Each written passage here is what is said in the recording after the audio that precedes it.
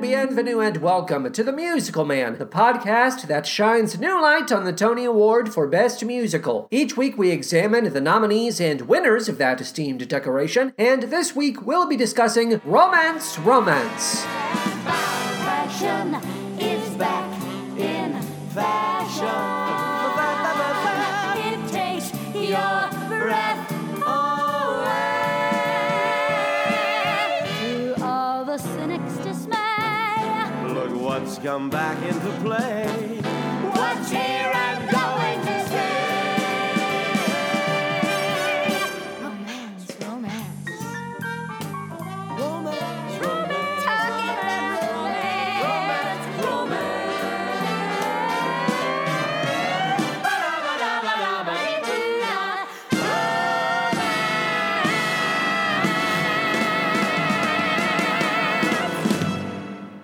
But first, how are we doing? I hope this, the latest episode of The Musical Man, finds you well. Hey, I know that you have a question on your lips that is just dying to be given voice. Yes? Okay. Well, I would like to address that question. What is the question? The question is, has Jonathan seen the trailer for Wicked Part 1? And here's an answer that might surprise you. No, I have not. And that's because I resolved this year to only watch movie trailers in a theatrical setting. Now, normally I would watch any and all trailers online the minute they drop. I love a movie trailer. My friend Brandon and I, we hosted a podcast that was all about movie trailers back in the day. So naturally, I have an instinct to want to see the trailer for Wicked. If my patience is going to be rewarded, it will be rewarded today because I am going to see a film in a theater, and there will be trailers playing before this brand new film. It just came out, and I'm hoping that Wicked Part 1 is included in that trailer package. Now you might be wondering, what's the new movie I'm going to see later today? Of course the film is Madame Web. Speaking of my friend Brandon, we are in different cities, different parts of the country, and yet we made our own resolution to watch Madame Web in our corners, in our respective necks of the wood. He's in one neck of the wood, I'm in another neck of the wood, and we're both seeing Madame Web so we can talk about it together. Because that's the sort of friendship Brandon and I have, and that's all I have to say about that. Madame Web, oh no, it's in my near future.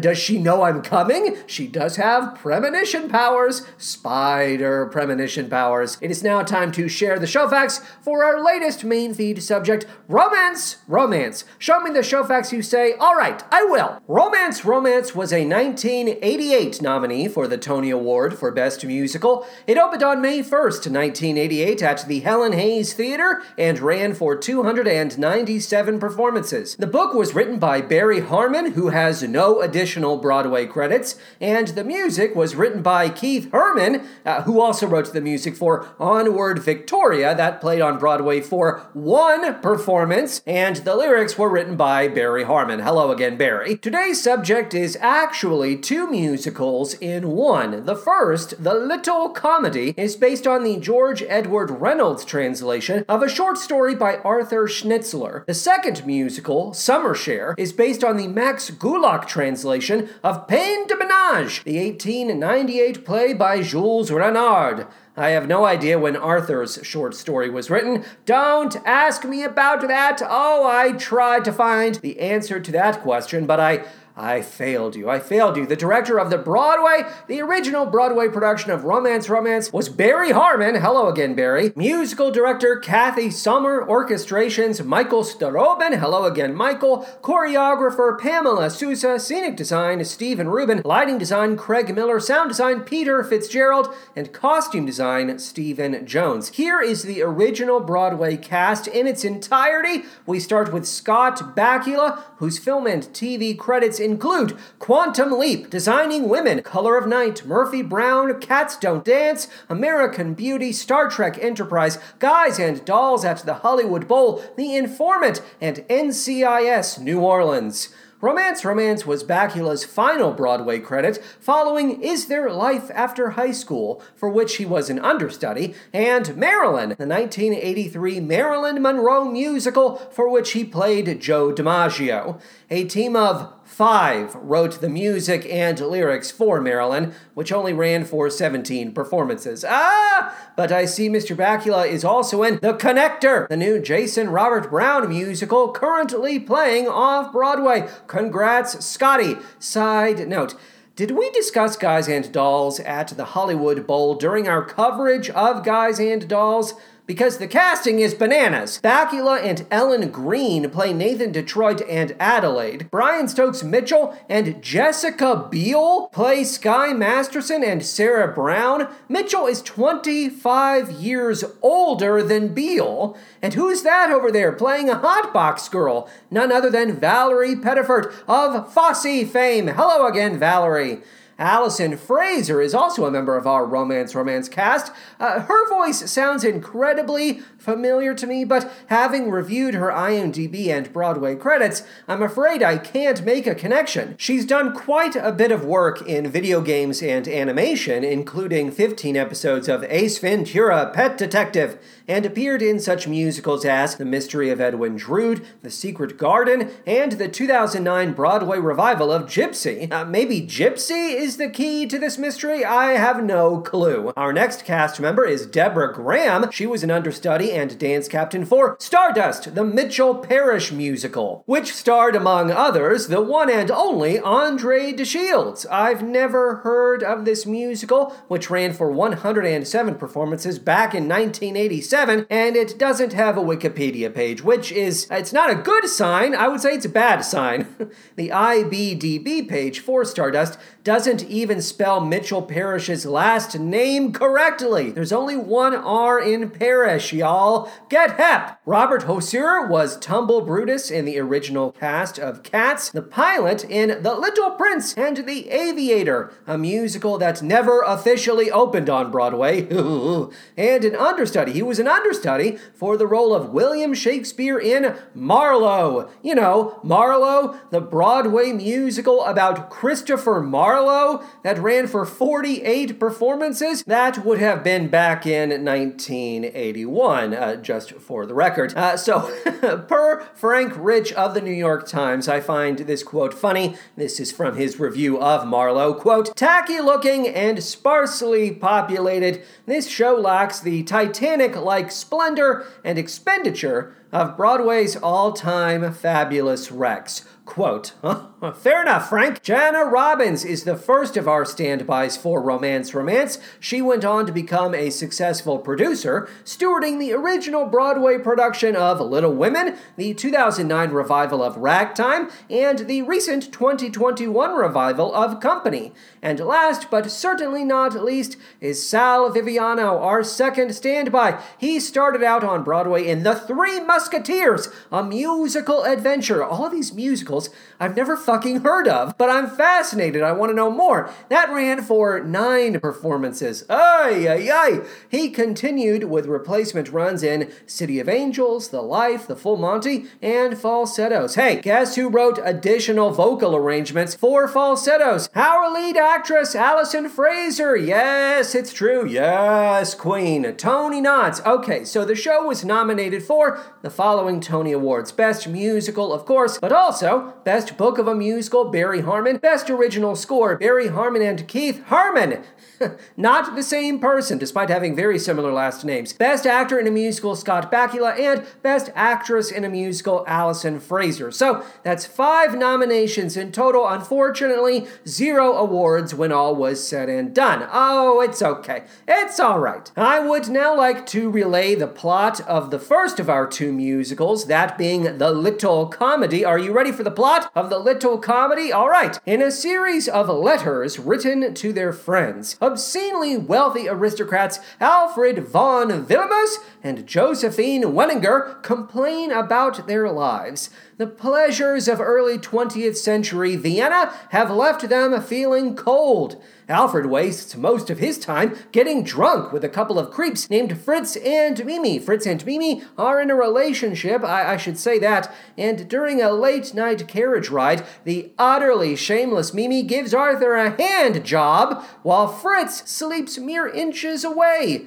Arthur very nearly ejaculates, but the moment is spoiled when Fritz rises out of his stupor. Fritz and Mimi laugh at Arthur and leave him to wallow in his humiliation. If it sounds like I made that part up, the whole hand job moment, just believe me, I did not. That is very much a part of the plot. Meanwhile, Josephine has grown tired of her lover, Emile. Their courtship once burned bright and hot. Now it is little more than a string of broken dates. But before Josephine can break it off with Emile, he manages to strike first. Josephine is shocked by the heartache and tears that follow. Oh, what is to be done now? What can be done when the world is at your feet and nothing excites you? The world is my oyster, and I hate oysters! Suddenly, and completely independent of each other, Arthur and Josephine hit upon the same idea. They shall disguise themselves as commoners and have an affair with a member of the hoi polloi. Josephine's costume consists of a calico dress and a straw hat. Arthur's costume consists of a hunting jacket,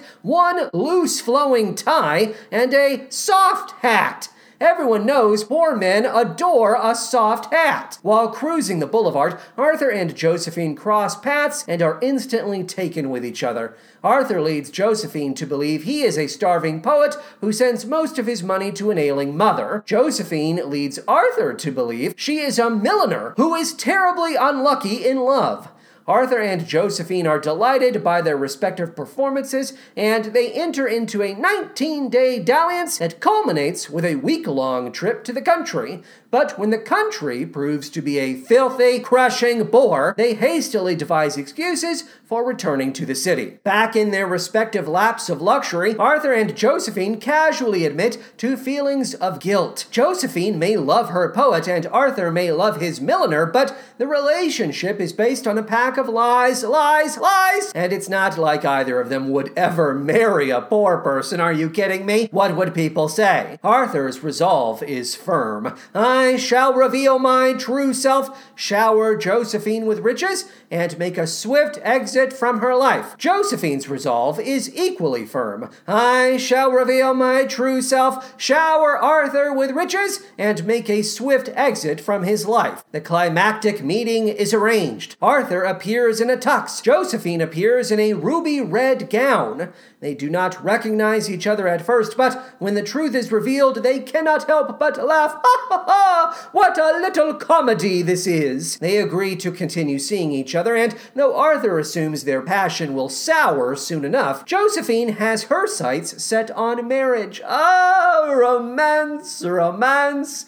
Lest anyone forget, the bulk of the narrative is communicated via Arthur and Josephine's letters. There are moments when the characters actually look at each other and engage in conversation, but for the most part, they turn to us to explain what has already happened or what they plan to do. If you didn't know this was based on a short story, you would most definitely know it before the curtain came down. That's the plot of Act 1. What else can I say? I have nothing else to say about Act 1. Let's move on to Act 2, Summer Share. This is the story of two married couples, Lenny and Monica, and Sam and Barb. They live in NYC, New York City, in the late 1980s, and man, could they use a break. The Big Apple is nothing more than a big headache these days between work and the kids.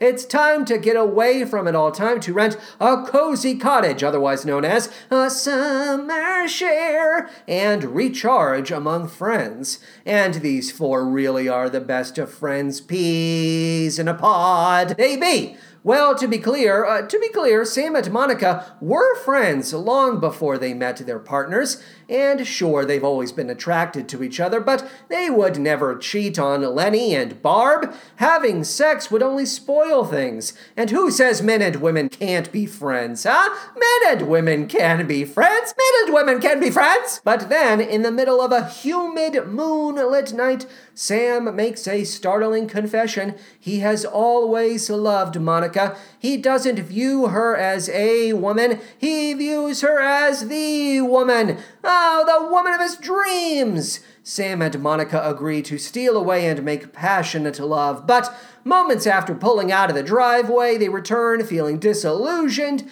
and distraught. Nothing happened, you understand, and it's clear nothing ever will, but they flirted with disaster, and now their lives are ruined. Oh, romance, romance. This is a comedy, by the way. They toss a bit of optimistic hooey in at the end, something about never letting go of your romantic notions. But make no mistake, these assholes have effectively destroyed their marriages, and I do not feel sorry for them. The end.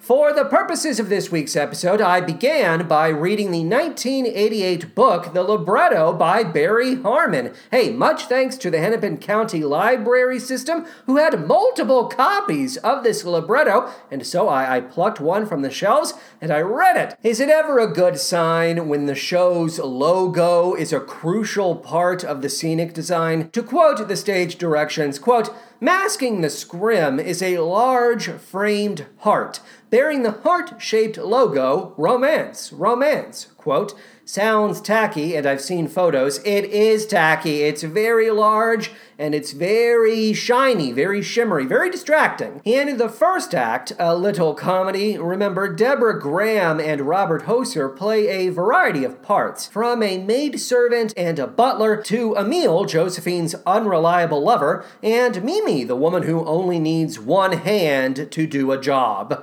None of these characters make much of a splash because they only serve to complement Arthur and Josephine.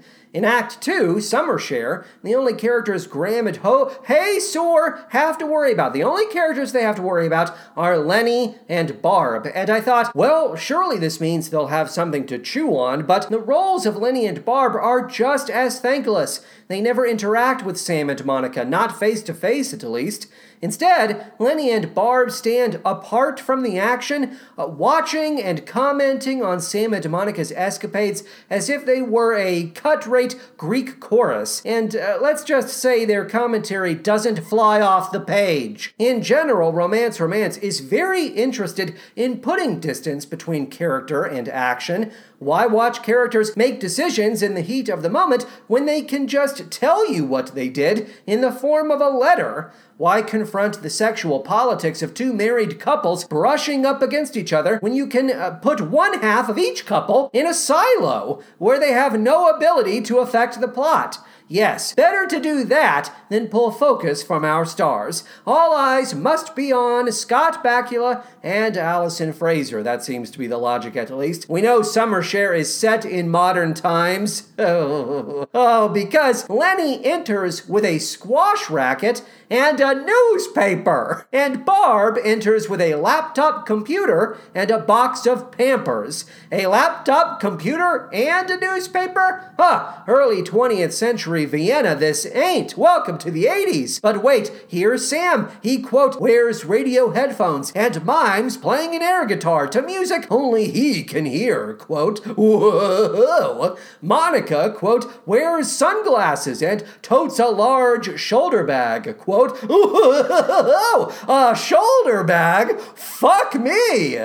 Every joke Barry Harmon wrote for Summer Share is a bomb that explodes in his face. Get a load of this malarkey. At one point, Monica says to Sam, "It's 2:30 in the morning. At this hour, my husband could sleep through sex, and frequently does."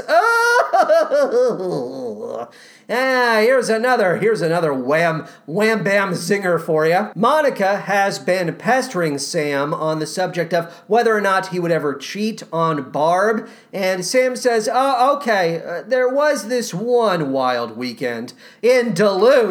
And Monica says, give me a break. And Sam says, give me a break. Give me a break. Give me a fucking break.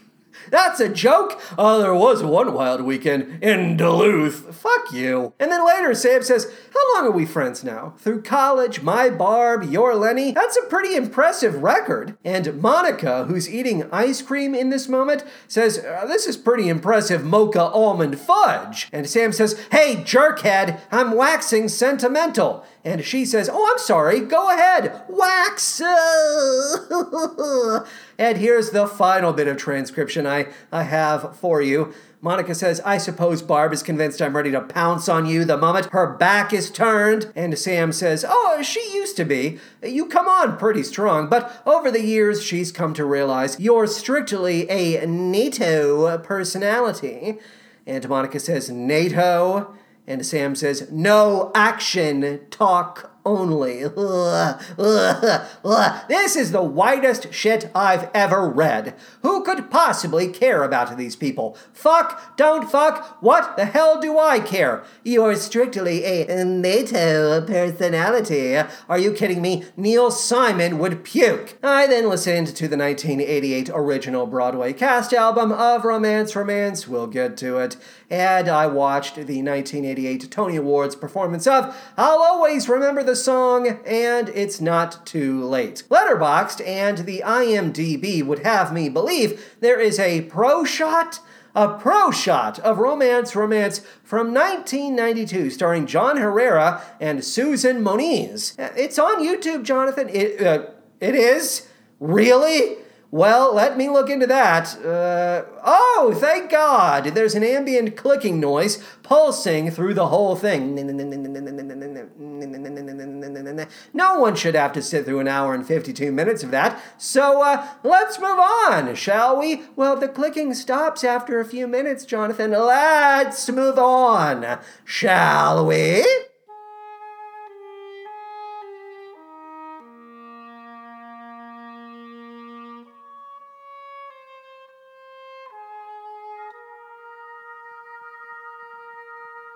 Nothing's gone the way I planned.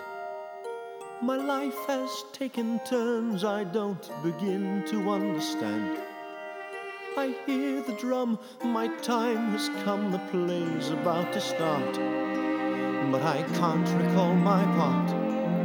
Is the mask I'm wearing comical or tragic? Something precious has been lost. My mind keeps going over all the bridges I have crossed. Yet strange to say, as dark and grey and hopeless as it seems, I am not without my dreams.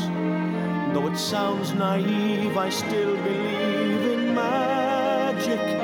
Why is it too late for falling in love? Isn't there some chance of finding romance with someone young and sweet, someone I have yet to meet? There's a voice inside my head that keeps repeating, it's not too late, it's not too late, it's not too late.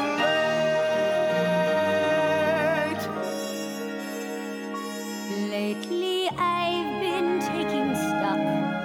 I find I'm growing wary of the ticking of the clock. The years have passed and I've amassed my share of souvenirs. Yet each day the dawn appears, and the hope within me just continues growing. Why is it too late for falling in love?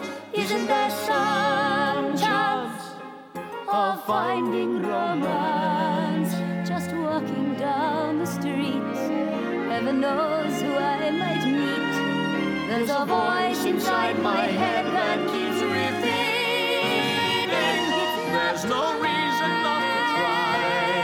Don't ever give up hoping. It's not Your too dreams will never die. There's still a chance to find romance with someone young and sweet, someone I have yet to meet. Just as long as there's a heart within you not too late. It's not too late. It's not too late. It's not too late. It's not too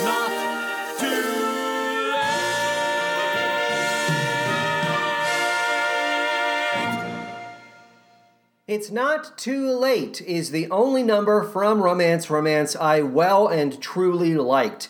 The cloying keyboard tones were a mistake, and Barry Harmon's lyrics tend to slide right off the brain, but the spirit of the thing is what counts, and this song has bliss to spare.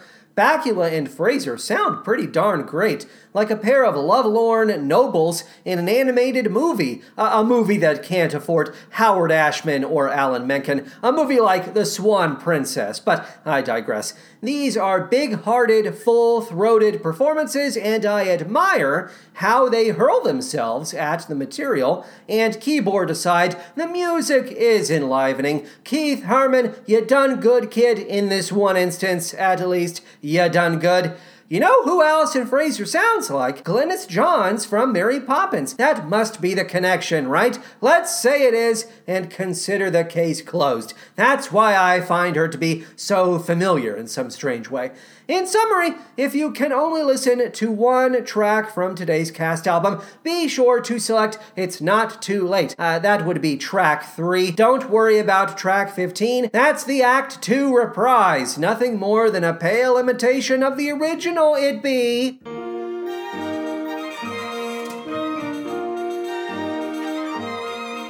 Yes, it's love, no doubt about it. What else could make me feel this good? Yes, it's love, why should I deny it? I'd take a steady diet if I could. Yes, it's love, feel free to shout it, spread it around the neighborhood.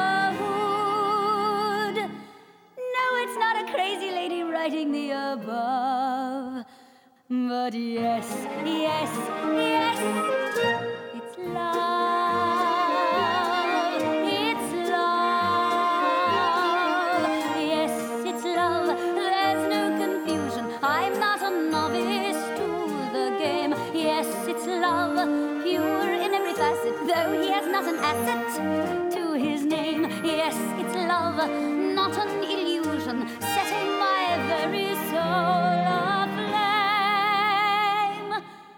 No, I haven't started drinking liquor to excess, but am I drunk?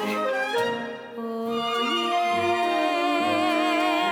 Have you ever fallen for a poet? I dare say they are of a race apart. They can't do much to fill your empty stomach. Don't I know it?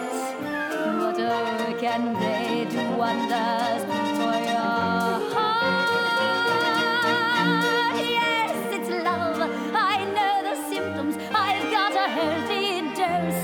And how? Yes, I know that in the end he has to get the shove. But until then, it's love, it's love, it's love.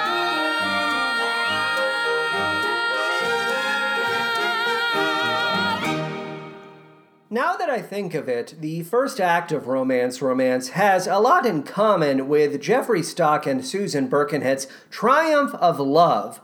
Both are set in the past and take place in sumptuous European locales. Their scores whip up a blend of period and pop, and their stories are populated with well-to-do characters who are obsessed with love. It's all they talk and or sing about. And I understand that's literally the name of the game. You don't choose a title like Triumph of Love or Romance Romance without going all in on theme, but you can't always zig zig. You get me? Sometimes you gotta zag, if only for the sake of keeping the audience awakened on their toes. I can't sit through an uninterrupted stream of love songs. Josephine sings in this instance, "Yes, it's love," and I'm over here thinking, so what else is new? Come on, let's change things up. Give me a song that's not a glorified Valentine's Day card. What are you, yella? Huh? Is that what it is? Huh? What are you, yella?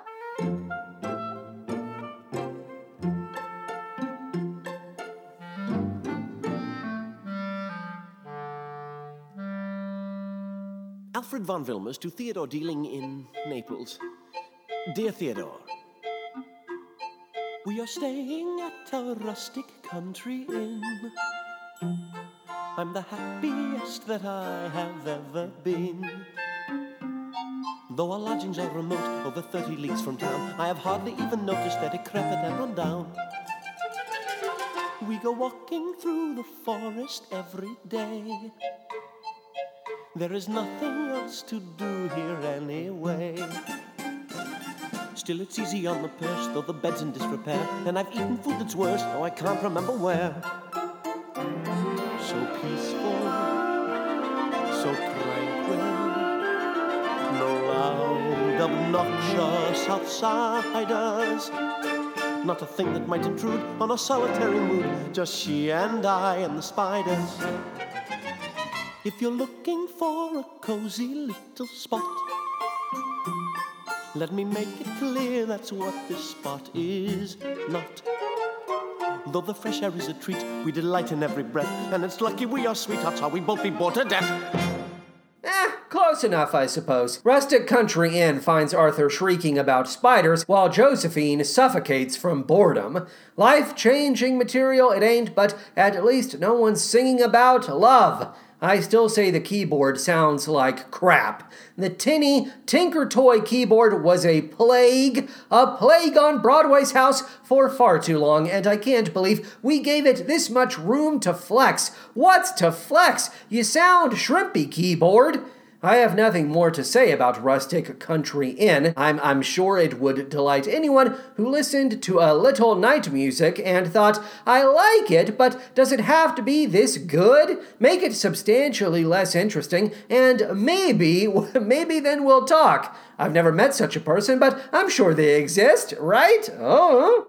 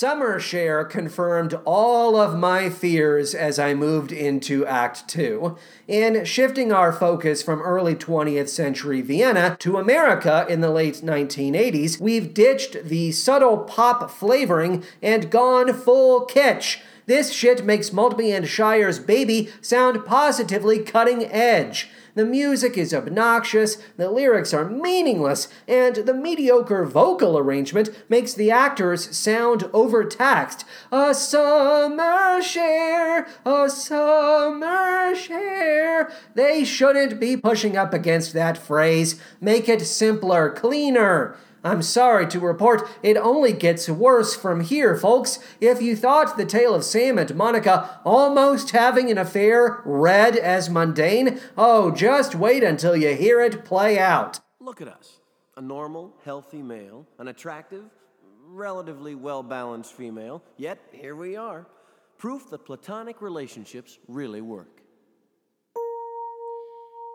Think of the odds, a man and a woman. She isn't frigid and he isn't gay. Think of the odds. What do you wager? Sexual issues will get in the way. How many say there's a definite threat? Come on and play, it's called marriage roulette. Think of the odds and place your bet. So we're platonic. Big deal. Come on. Don't tell me your husband doesn't sleep better knowing I'm one person who's not going to make a pass at his wife. Absolutely. He says so all the time. Of all my girlfriends, you are his favorite. Think of the odds, a man and a woman. Listen in closely and fill in the gaps. Think of the odds. What do you venture? Both harbor feelings they keep under wraps. How many think she is ripe for romance? How many think he will make an advance? Given the odds, there's half a chance. Not that she would ever be willing. My faith in him is implicit.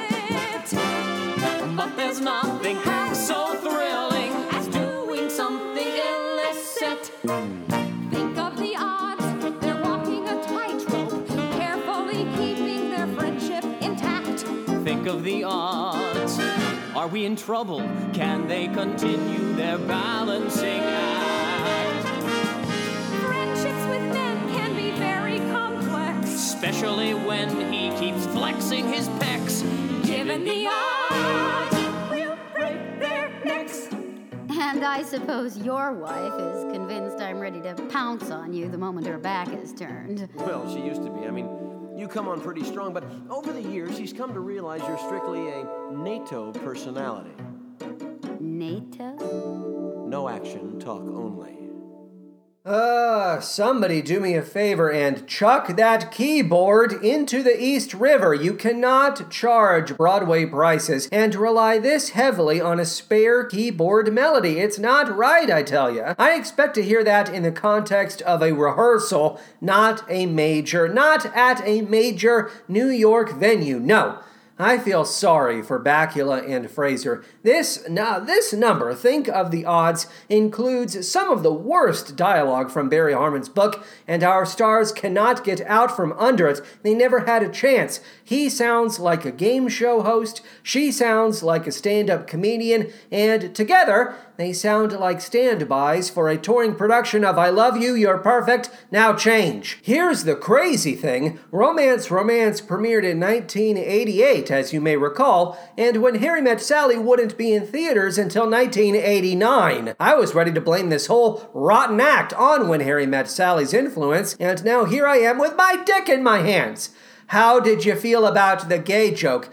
It made me want to die? How's that for a reaction? Lyrical lowlights from Think of the Odds include this quote, friendships with men can be very complex, especially when he keeps flexing his pecs. Quote, these are the sort of lyrics you write when you have zero interest in humanity.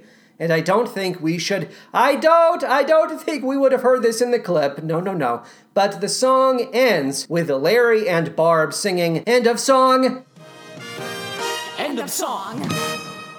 That's how the song ends. Talk about a cry for help.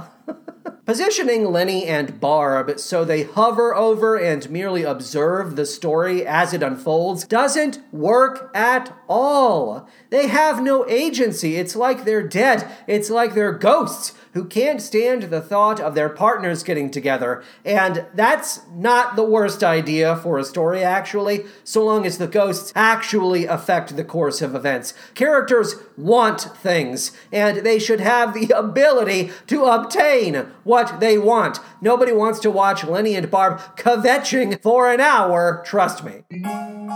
Let's say Lenny were to cheat on you. What would you do? Plan A. If ever I discover he's unfaithful, I never wanted you to I'm know. not about to blubber, we bore away. The whole thing happened months ago, I have forgot. Right on the spot, I'll turn around and also be unfaithful. These things happen. With the closest available man. You did what, when, and with whom? And I do it so fast, neither of us is sure who cheated on who first. Don't get angry, get even. I approve. And plan B? Oh, this is good. The day I find out. That very night I turn into a nymph. I really have all I can. Voracious and demanding as can If we don't be. take a little break, I'm gonna drop. I'll never stop because I'm such a hot and horny nymph. I'm exhausted. He's impotent with anyone but me. Plans A and B. This is the song you walk out on. I wanted to walk out at least, turn off my phone, move to the mountains, learn the ancient art of macrame. I can't stand how this strawman version of Lenny is like, oh, the affair I never told you about? Honey, please, that was so trivial I half forgot about it. Could we at least pretend these characters live in the real world with the rest of us? Because nobody would respond to an accusation of infidelity with, I half forgot about it already. You could run 1,000 scenarios, 1,000,000, and no one would ever say that. I've given Barry Harmon a lot of shit in this episode, but really, Barry, you have to try pretty hard to be this lazy with your characterizations. We could hear selections from the rest of this act, but believe me when I say that would be a waste of your time and mine. But if you'd like to hear my notes, here they are.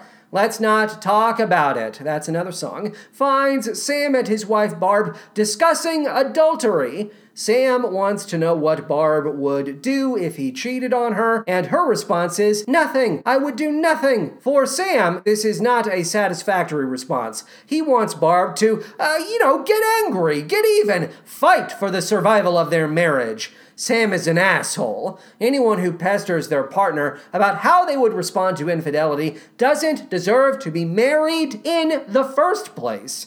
Here's a fun exercise. Imagine Danny the cat from Cats Don't Dance in this situation, badgering his human wife, backing her into a mental corner. What would you do if I, Danny the cat, cheated on you, Barb, the human woman? Meow, tell me, meow, meow. There comes a point in this act when the tone veers from romantic comedy to straight up romance, just dyed-in-the-wool, very earnest romantic story is what it becomes. Like we're suddenly interested in remaking an affair to remember, and you can guess how well that turns out. Bakula hacks his way through 1.5 miles of dense jungle foliage in a desperate search for poignancy, and all I could think was, Bakula rhymes with Dracula. I am Count Bakula, blah, blah. But then we pump the brakes on the tortured melodrama long enough for Lenny and Barb to appear in wacky old age makeup. Oh, what?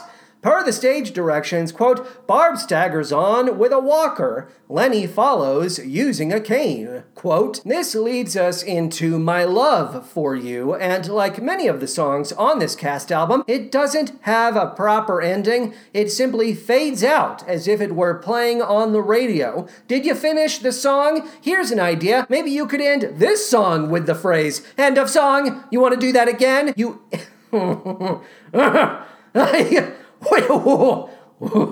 You make me mad is what you do. You make me mad. Okay, that's all I have to say regarding the thoroughly mediocre score for Romance.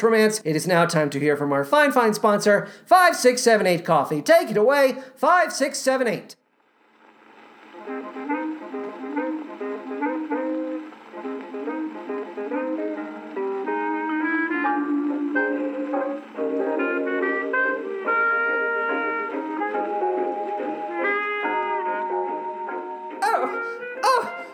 is it? Who's there? I can't even see in the dark. Oh, Papa, it's you. Papa. Hey, you're not Papa. Who are you? Oh, Brian, sorry. Oh, I'm so sorry, honey. I thought you were Papa for a second. I've been so lonely here in this dark dank little room of ours. Oh, give me a kiss. Oh, give me 2 more kisses. Oh, yeah. Oh, Brian, it's been so long, Cliff. Cliff, where'd you go? Oh, you got me some 5, 6, 7, 8 coffee. Oh, I totally forgot. Oh, of course. That's why you left me all alone in this dark little room with my hands up to my head, my fingers moving through my hair. I'm going nuts, Brian. Cliff, give me that 5, 6, 7, 8 coffee. I need it. Yum. This is my favorite thing outside of Papa. Oh, I've been waiting for Papa to call me all day. He said I was going to be in his new movie, Cliff. He said I was going to be in The Lone Ranger. He said I was going to play the Lone Ranger. He said, Sally, you're going to do it. You're going to ride on the horse and you're going to wear the little mask and go blam with your guns. And here I am with my hands up to my head, my fingers moving through my little bowl cut. That's why they call me Sally Bowles, because of my little bowl cut. Well, thank you for bringing me the 5, 6, 7, 8 coffee, Brian Christopher. Oh, Cliff, you're a real darling peach. Give me a kiss. Give me 5 more kisses. How many was that? Just 4? Give me 1 more. Hey, who wants a prairie oyster? That'll really kick things up. That'll really get things going, yeah. Come on, Brian, Cliff, Christopher, Cliff. I'll make you a prairie oyster. I'll get a couple of eggs here. Crack. I'll put some vinegar in there. Some Worcestershire sauce. Salt and pepper. Oh, just a pinch and a dash. And some Captain Crunchies. Put some Captain Crunchies in there, Brian, Cliff, Christopher. And of course, some 5, 6, 7, 8 coffee to give it that rich mountain taste I love so much. All right, bottoms up. It tastes like shit. I love you very much, honey. Give me a million kisses. Start with 1, 2, 3, 4, 5, 6, 7, 8. A lot more kisses to go, Brian. Christopher. Cliff!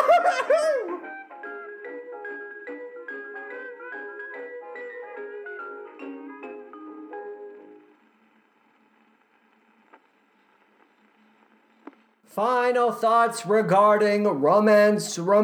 If only every song from Romance were as good as It's Not Too Late.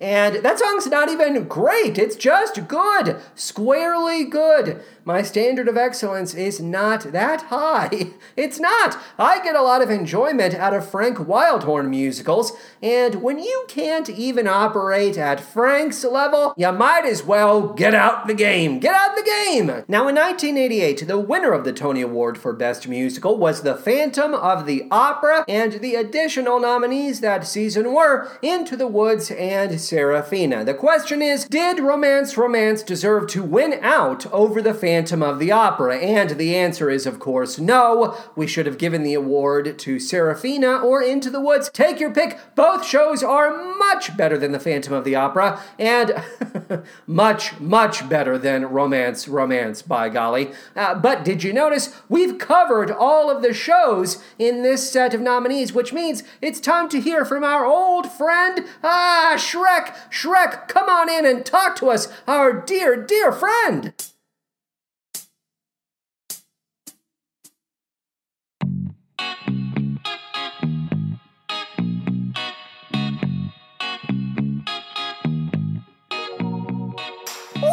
It's me, Shrek again. I'm fully fucking naked. That's right. I'm not wearing fuck all. My little vest that I normally wear. My little short pants. My little bootses. No, I'm fully fucking naked. And I'm covered in fucking baby oil. That's because you caught me in a very romantic moment. Oh, speaking of romance, that's not a show that I'm going to say, get in my belly too. Of course, this is the moment when I tell a show to get in my belly. And romance, no way! I'm not gonna do that. I'm not interested in jumping on a 1980s yuppies. Well, I suppose, like the idea of crunching some aristocrats from 20th century Vienna. Yeah, those wealthy bastards eat the rich, literally.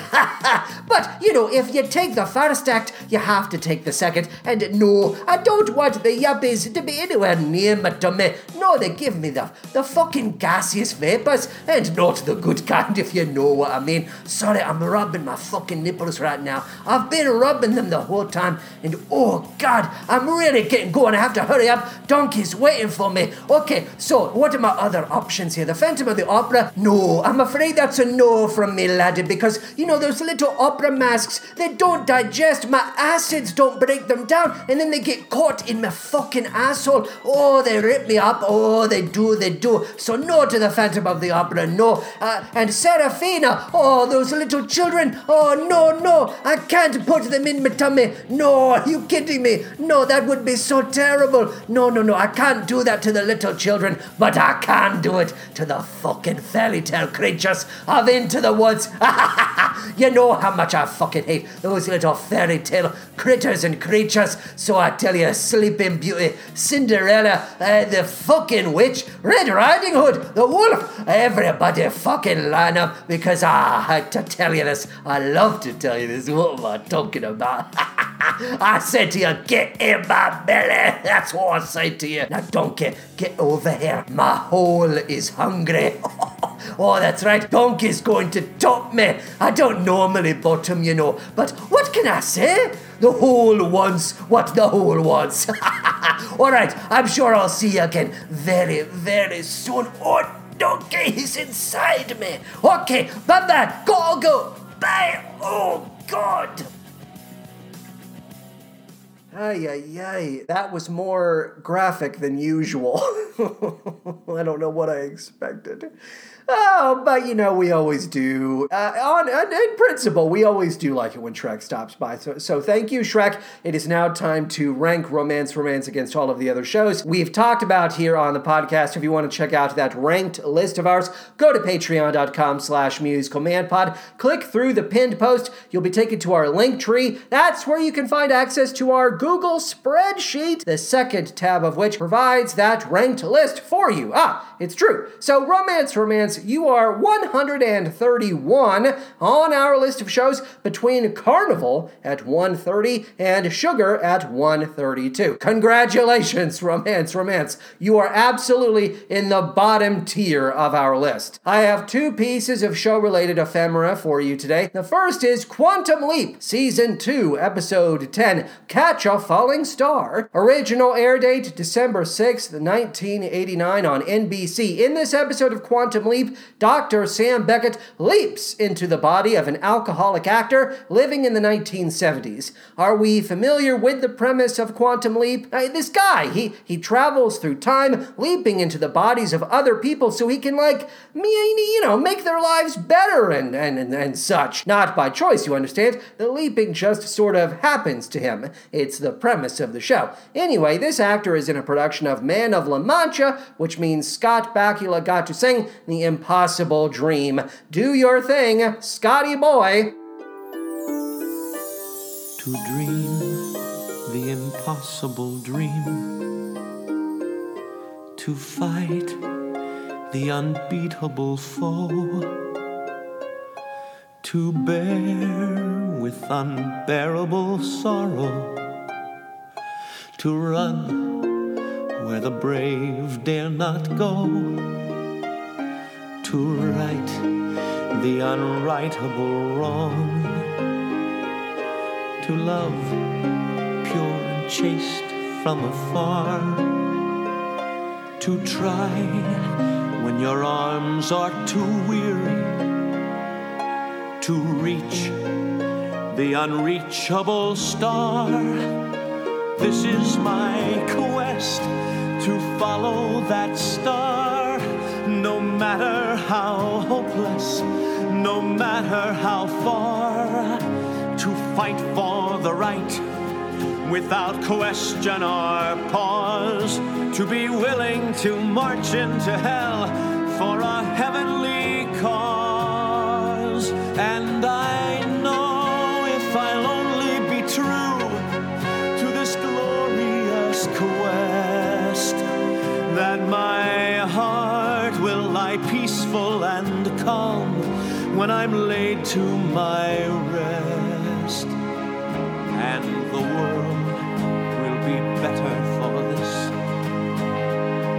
That one man, scorned and covered with scars, still strove with his last ounce of courage to reach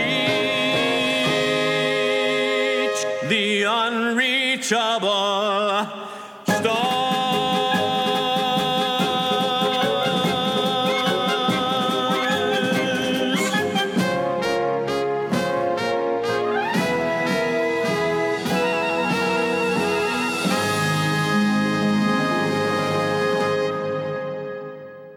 We're not done with Scotty because my second and final piece of show-related ephemera is the song Nothing's Gonna Stop Us Now from the very underrated film Cats Don't Dance. This clip features Scott Bakula and the one and only Natalie Cole. Scott, Natalie, go, go, go! Excuse me, ladies and gentlemen, if you would be so kind. Got someone very special here. She's about to speak her mind. I got a song to sing. If you don't like my song, I'm gonna sing it anyhow. And I got a dream in my heart. Yeah, nothing's gonna stop us now. Oh, yeah, oh yeah. Take 4 and 20 blackbirds and bake them in a pie. Before you put them in the oven, man, you know they're gonna fly. Say curiosity killed the cat. I'm living proof that that's a lie. Now I'm gonna tell you why. Oh, nothing's gonna stop us. Nothing's gonna stop us. Nothing's gonna stop us now. Nothing's gonna stop us. Nothing's gonna stop us. Nothing's gonna stop us now.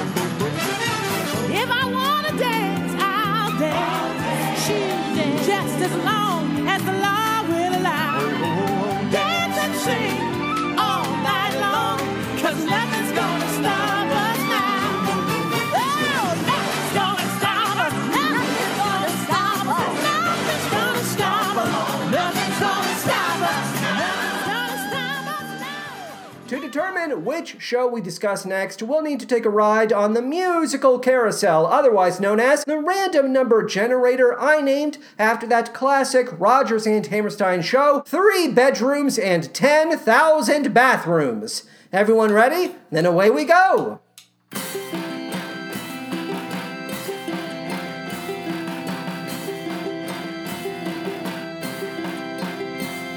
The next subject of the main feed is a 1993 nominee for the Tony Award for Best Musical. It ran for 899 performances, and the name of that show is The Who's Tommy. Oh, The Who's Tommy. He's that deaf, dumb, and blind kid sure plays a mean pinball. Hey, how'd you like that? That episode is going to drop March 13th, Wednesday, March 13th, because we're going to take 1 week to produce a brand new $1 a month bonus episode that will drop exclusively on our Patreon platform, and then I'm just going to take a week off. I would like to take a week off, and so I shall. So be on the lookout for our next main feed episode on when? Did you forget? That's right. No, you didn't forget. Wednesday, March 13th. That's right. Go to patreon.com/musicalmanpod to find out how you can support the show financially. As a reminder, 100% of every monthly payout is donated to the Planned Parenthood Action Fund. You can donate $1, $3, $5, or $10 a month. What do you get if you donate $1 a month? Well, you get Monday early access to all of these main feed episodes. Everyone else will be waiting until Wednesday. You'll get them first thing Monday morning. You'll get a verbal shout out each and every time we get together here on the main feed. Thank you so much for donating at least $1 a month. Caroline, Helena, Greg, Andy, Elizabeth, Aaron, Jason, Jack, Vitor, Sydney, Katie, Elena, Anton Ross, HJG, Jared, Eli, David, Dave, Christopher Neal, Brian, Robin, Liz, Carrie, Maddie, Jonathan, Marcus, Rob, Shauna, Shiante, Roberto, Jordan, Ashley, Chris JC, Jenna, Aaron, Lily, Haley, Brandon, Brad, Matt, Zach, and Marisol. $1 a month Patreon donors also get 20 bonus episodes regarding the following subjects: the 73rd Annual Tony Awards, the trailer for the film Cats, The Little Mermaid Live, a full review of the film Cats, Emma at Chicago Shakespeare Theater, Take Me to the World, a Sondheim 90th birthday celebration, Hamilton via Disney+, Documentary Now, original cast album, Co-op, John Mulaney and the Sack Lunch Bunch, Jingle Jangle, A Christmas Journey, Dolly Parton's Christmas on the Square, Arlo the Alligator Boy, the trailer for Steven Spielberg's West Side Story, Vivo, the Tony Awards present Broadway's Back, Diana, Annie Live, The Notebook at Chicago Shakespeare Theater, Beauty and the Beast, a 30th celebration, and The King and I, the 1999 animated version of The King and I. As a reminder, our brand new $1 a month bonus episode is dropping February 28th. What is it about? It's a secret. You'll have to donate and find out. Ooh, yes! You'll also get in this $1 a month tier, Season 1, that's 12 episodes of Radio Boy, a series for which I check in with myself via the non-musical theater songs that make me feel more like myself, and all 16 episodes of M3, the movie Musical Man, a series, for which we watch trilogies of movie musicals that are tied by common themes. $3 a month will get you everything I've already described, plus a musical shout-out in the style of a character, actor, or composer of your choosing, all 10 episodes of Wildcats Everywhere, the High School Musical podcast, Julie and the Phantoms, that gets its own special one-off episode, and you get all 14 episodes of TV VIP, a series dedicated to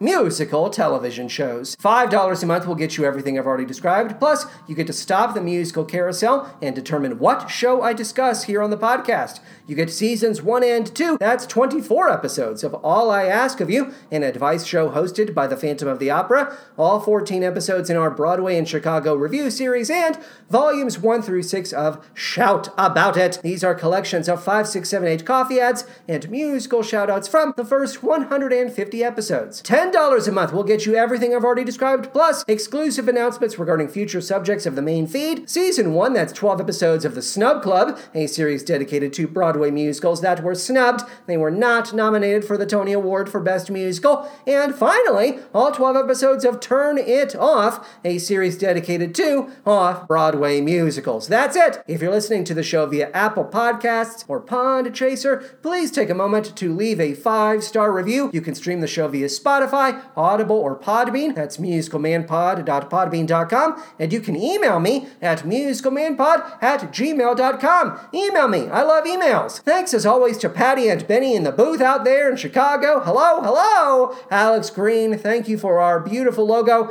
and thank you to Zach Little for our fabulous intro and outro music. Oh, you know what that sound means? Yes, just when the fun is starting comes the time for parting. Oh well, we'll catch up some other time, specifically on the next episode of The Musical Man. So long, farewell, auf Wiedersehen, and good night.